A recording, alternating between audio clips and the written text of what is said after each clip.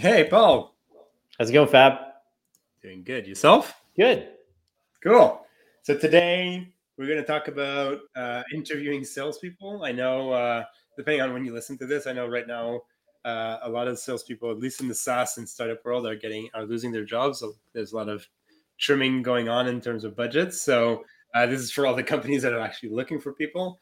And kind of the insight I got, and I know it's not for a sales interview, but it's for like interviewing RevOps people. And some guy was like sharing this trick that he would just like before the interview, please read this article, but he would purposely put like misplace like remove like one variable on the URL, and his thing was just to see like as a RevOps person has to be like kind of creative and how to try to find a solution and find solutions. So it was a little trick that he was like, oh, somebody's coming back to me saying I didn't read it because the link was broken.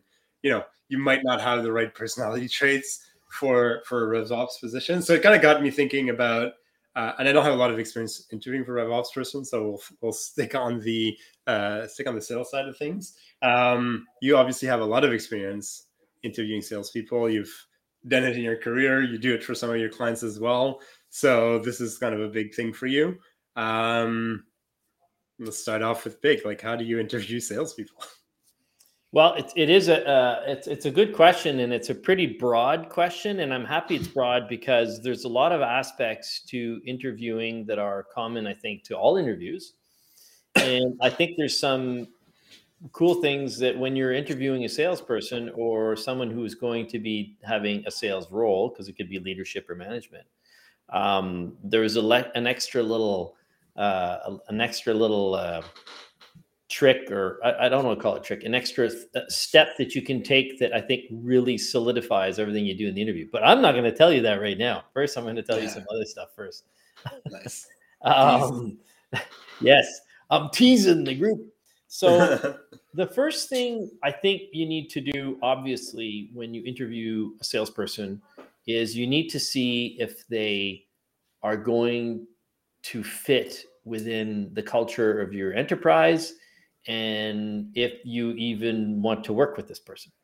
And so what I suggest to people often is, as you know, I work with the sales evaluation that I've developed myself based on the questions that I've asked my clients to customize that evaluation to find and to sort of weed out weed out on one side and include the people that we want to talk to at first. So the evaluation will vary from 20 questions to 70 questions to see who we're going to talk to. And when you talk to the people for the first time, I just ask them, why they think they would be good for this position, right? And I think that goes for any interview. I think any interviewer, the first conversation, you're just seeing like, do they converse? Are they personable? Do they have a type of character that you like, right? So then you're deciding right there, well, do we continue or do we not continue? So once they've gone through that step, and then you'll do maybe a Zoom interview, and then you have them in person. So I think the most important part in interviewing a salesperson, after you, of course, you've seen, do they have the competences or the knowledge that you're looking for, right? Because that can be industry knowledge, whatever their approach, their level of education. Is it a transactional sale? Is it a consultative sale? So once you know all these things, and let's assume for this conversation that it's a consultative sale, well, then you're going to ask the person, you're going to look at their CV, and you're going to maybe ask some questions on what they've done and why they feel they're good. And if it's a consultative sale, you want to see if they ask you questions, if they talk too much, if they're nervous, if they're not nervous. But being nervous is okay, but you need to know what level of nervousness or anxiety is being felt. And you need to see how it is that they would treat your clients. And what's the best way to do that? Role play. And a lot of people, I think the best way to know if all the either really good stuff that the salesperson's been telling you ahead of time or the bullshit will come through in the role play.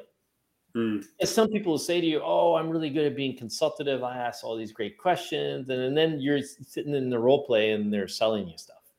So role play is key to understanding how the person applies all of the great things that they say that they do.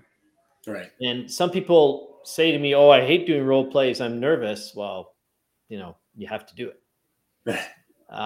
So, and that's good too, because you're being put in an uncomfortable position. And if you're a salesperson that's doing business development, well, you need to know that.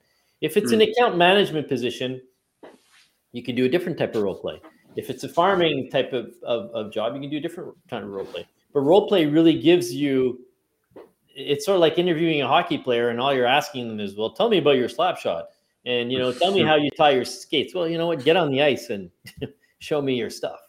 So that's what you're doing with this. That's, I think, one of the best ways to interview a salesperson. And this is very high level. So now I'm sure you have some comments and some things you want to add in there. So I'll let you. Yeah, and it makes sense, right? And even if I tie it back to the example I was given, obviously there's the CV and there's what they say, but then there's also the behavioral stuff. So so this guy for RevOps was just about, are you able to problem solve, on this when nobody's asking you to problem solve? So you're doing the same thing kind of with the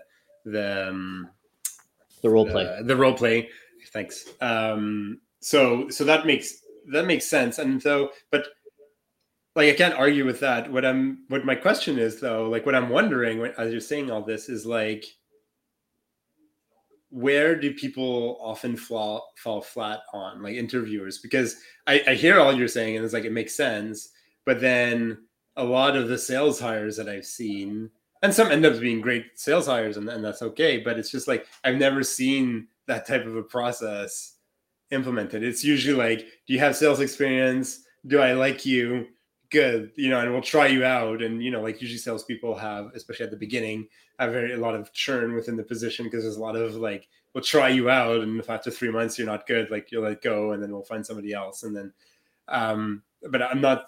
So where do you feel people usually fall flat when they're interviewing salespeople? I think people usually fall flat because they don't do a role play. It's a lot easier to say that you're good at something, or explain success, or explain your CV, or talk about things you're being asked about when you're not being put to task. Someone who has a CV that hasn't reached their objectives can think about it and tell you why they didn't get there. Whereas in a role play, you'll see how they actually interact. The other thing is you need to, and here's another really secret part, more than the role play, is you've got to know if the person has a sales process. Because has a sales process? Yes. Like the salesperson has a sales process? Yeah. If they follow a process, like, do they ask certain questions at first? Do they have, like if I was to interview you, well, you'd know what to say. You'd say, well, first I do preparation. I sort of find out, I do some web search. I find out who a decision maker is. I prepare my conversation starter, the first time you talk to someone. And then, then I'm jumping into that first introduction call. So my conversation starter. And then I start doing my discovery. I'm asking questions to find out what the challenges are, what the opportunity are. And then, I'm going to the motivation. Once I know the motivation, I understand fully what these people are trying to achieve. And then I confirm the challenges that they have that I know I can solve. And then I go into my presentation, and then it's a soft close, because I reiterate, are you willing to deal with me if I can present what you need? And then I close. Well, if someone comes up with a process like that, I mean, they're golden, right? But how often do you hear that? Oh, my sales process is I ask a few questions, I find out, and then I present and I close. Like you don't hear, a lot of people don't have that defined sales process. So they don't do the actions necessary. They haven't taken out of their mind what comes to most people a little bit naturally. The problem with sales is that 50% of us are good at it naturally, but we don't know why. It's sort of like asking a linguist, if you stop me now and say, Paul, do you put the verb before the noun, after the adverb, and where do you put the subject, and how do you build your sentence structure? I'd say, I don't know, I just talk. So your brain automatically does what everyone in linguistics analyzes and how things work. Well, what you need to do in sales is do the same thing as linguistics does with language, and you need to figure out what's going on psychologically in the process of sales. And if you know that, you might know that you're a little weaker at one point, need to work on different things. So in your interview process, if you're asking the person in your interview, if you're asking them about their sales process, you will see how much they've put some thought into it. Now, I've got to say to you, in the hundreds of people that I've interviewed, or the thousands in the last few years, I've had maybe one handful of people who've given me a good sales process. Does that mean there's only one handful of good salespeople? No, but you can judge from what level, how much of sales process do they really know. Now, talk about sales process. You do an interview. I agree, but here's the other thing that we don't do, and because often when you can I just pause you 2 seconds? Yeah, sorry. I know this is something that we don't do, and I'll try to remember what that is. And so maybe that's a good teaser. But you talked about the sales process and all that, which makes sense, especially when I'm assuming here that it makes sense when you're talking to a more senior salesperson, right? But what happens if you're hiring like a junior salesperson, maybe somebody who doesn't have a lot of sales experience or hasn't, or it's maybe their first sales job, right? They're out of school. If it's their first sales job, I'm okay that they don't have a sales process. If someone's been working for more than a year and they don't have a sales process, if they've been working 6 months and they don't have a sales process, they're just winging it, then it's just natural ability. And then you've got to define whether they have the desire and the motivation and the intelligence to learn what it is you're going to have to teach them. And I guess it's also then up to you to understand, you as a hirer, as an interviewer, and as a company, like, do I have what it takes to support this person? Because I've seen that. Like, I work with a lot of startups, and I've seen that, right? Startups don't have all these processes, right? Because they're brand new and they're just trying to live another day, right? And they hire these junior salespeople that just can't. They just don't have this. Like, they don't have the budget to hire a senior salesperson, so they hire a junior. But then a lot of these junior people are not supported properly. And so I think if you're hiring junior salespeople, it's also, I'm guessing, you need to have something in place to be able to support this young team, even if it's like flexible and changing and all that stuff. A big portion of the reason that sales, to your point, a big portion of the reason that the new hires don't succeed in a newer, greener place is that the onboarding process sucks. Right. Is that the remuneration package doesn't drive the behavior you're looking for. So those are things that are really important. The other thing that's important too, if we can come back to interviewing for a second, is that people think I'm going to interview the person once and I'm going to know whether they're good for my team or not. I hate to tell you, but that's not the truth. And I think 50% of that is your onboarding. 50% of it's onboarding and culture. And the other 50% fail is because you don't really take enough time to make sure it's the right person. So let's assume for a second you're trying to hire a senior salesperson. Why not have them come into your office and ride along or talk to the manager for half a day, just to see if there's a culture fit? Do you marry the girl the first time you meet her? Most of the time you don't. Do you marry the guy the first time you meet him? No. You want to go on a few dates. You want to maybe go on a trip. You might even want to live with them for a year. Okay, I'm not saying you should live with a rep for a year, but maybe you can have them come into your office and spend half a day. Yeah. I just had an experience with a client who I went a little bit outside my wheelhouse, and I helped them hire someone in HR to actually replace what I do for them as far as sales recruitment goes.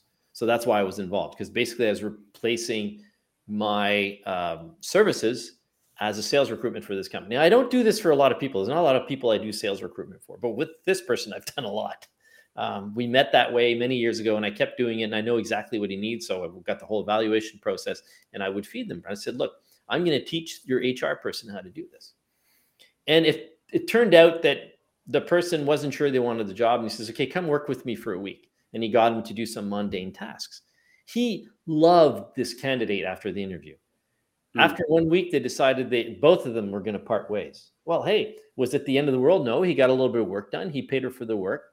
She was happy. He gave her more time to think about it, and she knows what she wants to do.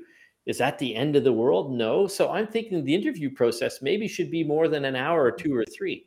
And some of the big firms do this. They'll have you come in 5 or 6 times and meet a bunch of different key people, and they'll have you do different simulations. They'll put you in different situations. They'll say, So first they'll see, do you have the intelligence?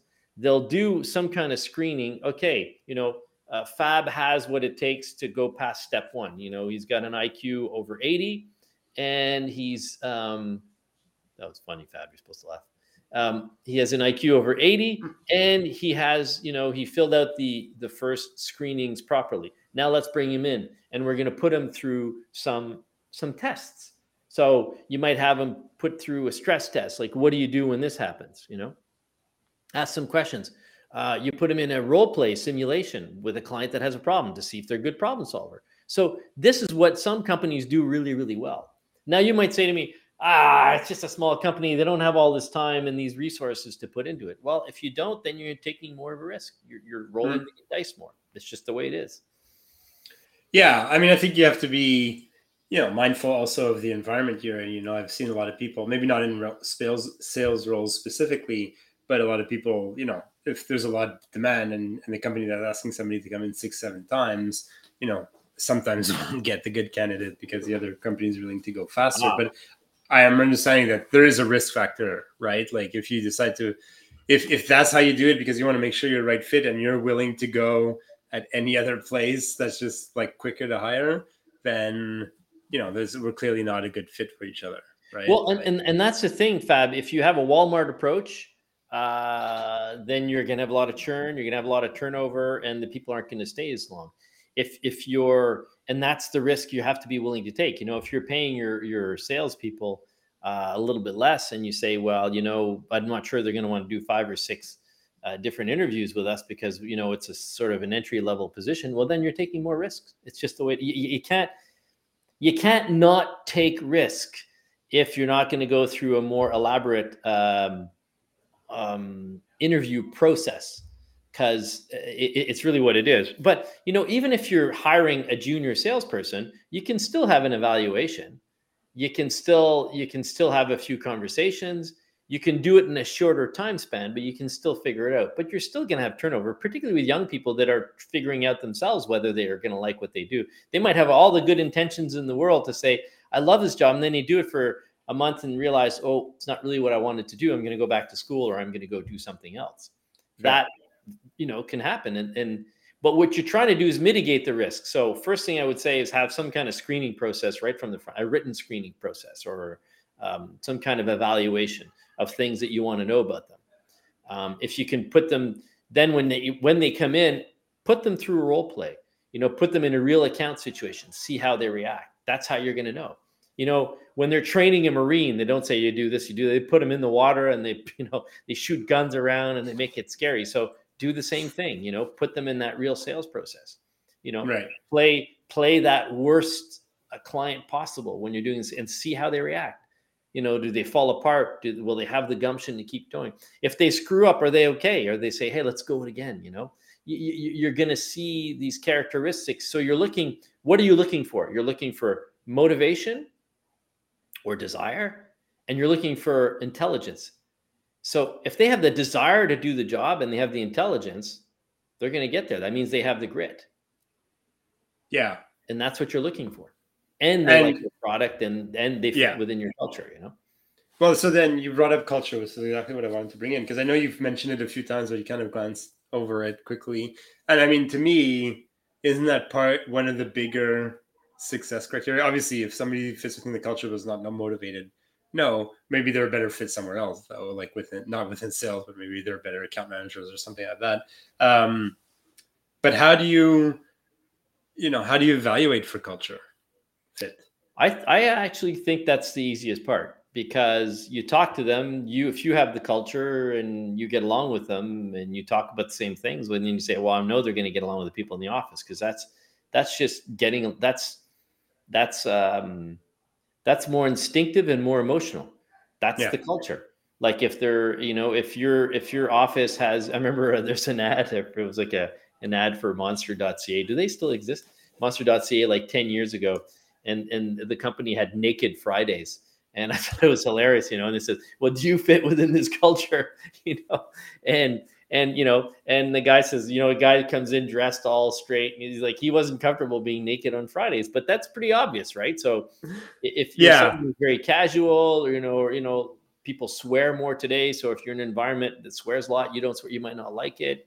If people have certain desires, they're all these super duper athletes, and so that's the culture fit to me. You'll see right away because you'll talk to the person, and culture fit is often just communication. Do we, not to be everyone the same, but do we like each other? Do we talk about coffee? Do we want to say hi to each other every day? Or do we hate each other and going to go in our offices? Or do we have the super quiet, stick to your own thing personality? And that might be okay too. You want people that are very quiet and independent and don't want to share too much. That's okay.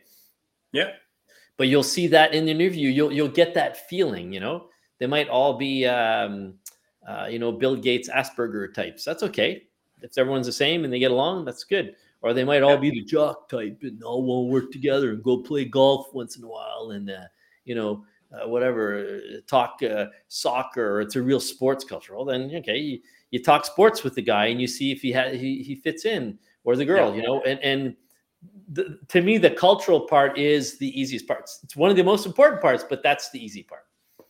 Yeah, and I think it's also a good indicator for you as an interviewer, like what is your culture? I think like it's easy when you have a culture, right? When you know what the sales team looks like, but I think, or what the company looks like, because there's two things that I've seen. There's the sales culture, which is like the departmental culture, and then there's the company's culture, which can be different, right? Especially I'm not going to say especially sales, but for sure sales job is unique compared to most other people in the organization. So they often have, or sometimes have, a departmental culture that's very different, and at the same time you need to make sure that that's congruent, right? That those both are congruent. Like if you're all like you mentioned, the jockey sales type, but then the rest of the company is all quiet and then I think overall the sales team will have a difficult time operating within that company, or the company will have a hard time operating with the sales team. Regardless, it's not going to end that well.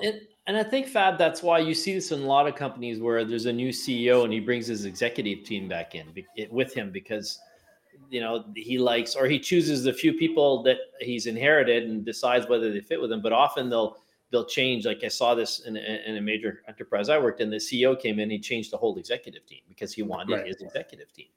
Yeah. And that's culture, right? So he brings in, and then those people try to work, they can't change all the employees, but they choose the employees that fit the culture that you're trying to look for. So you're entirely right. I mean, it has to. Yeah.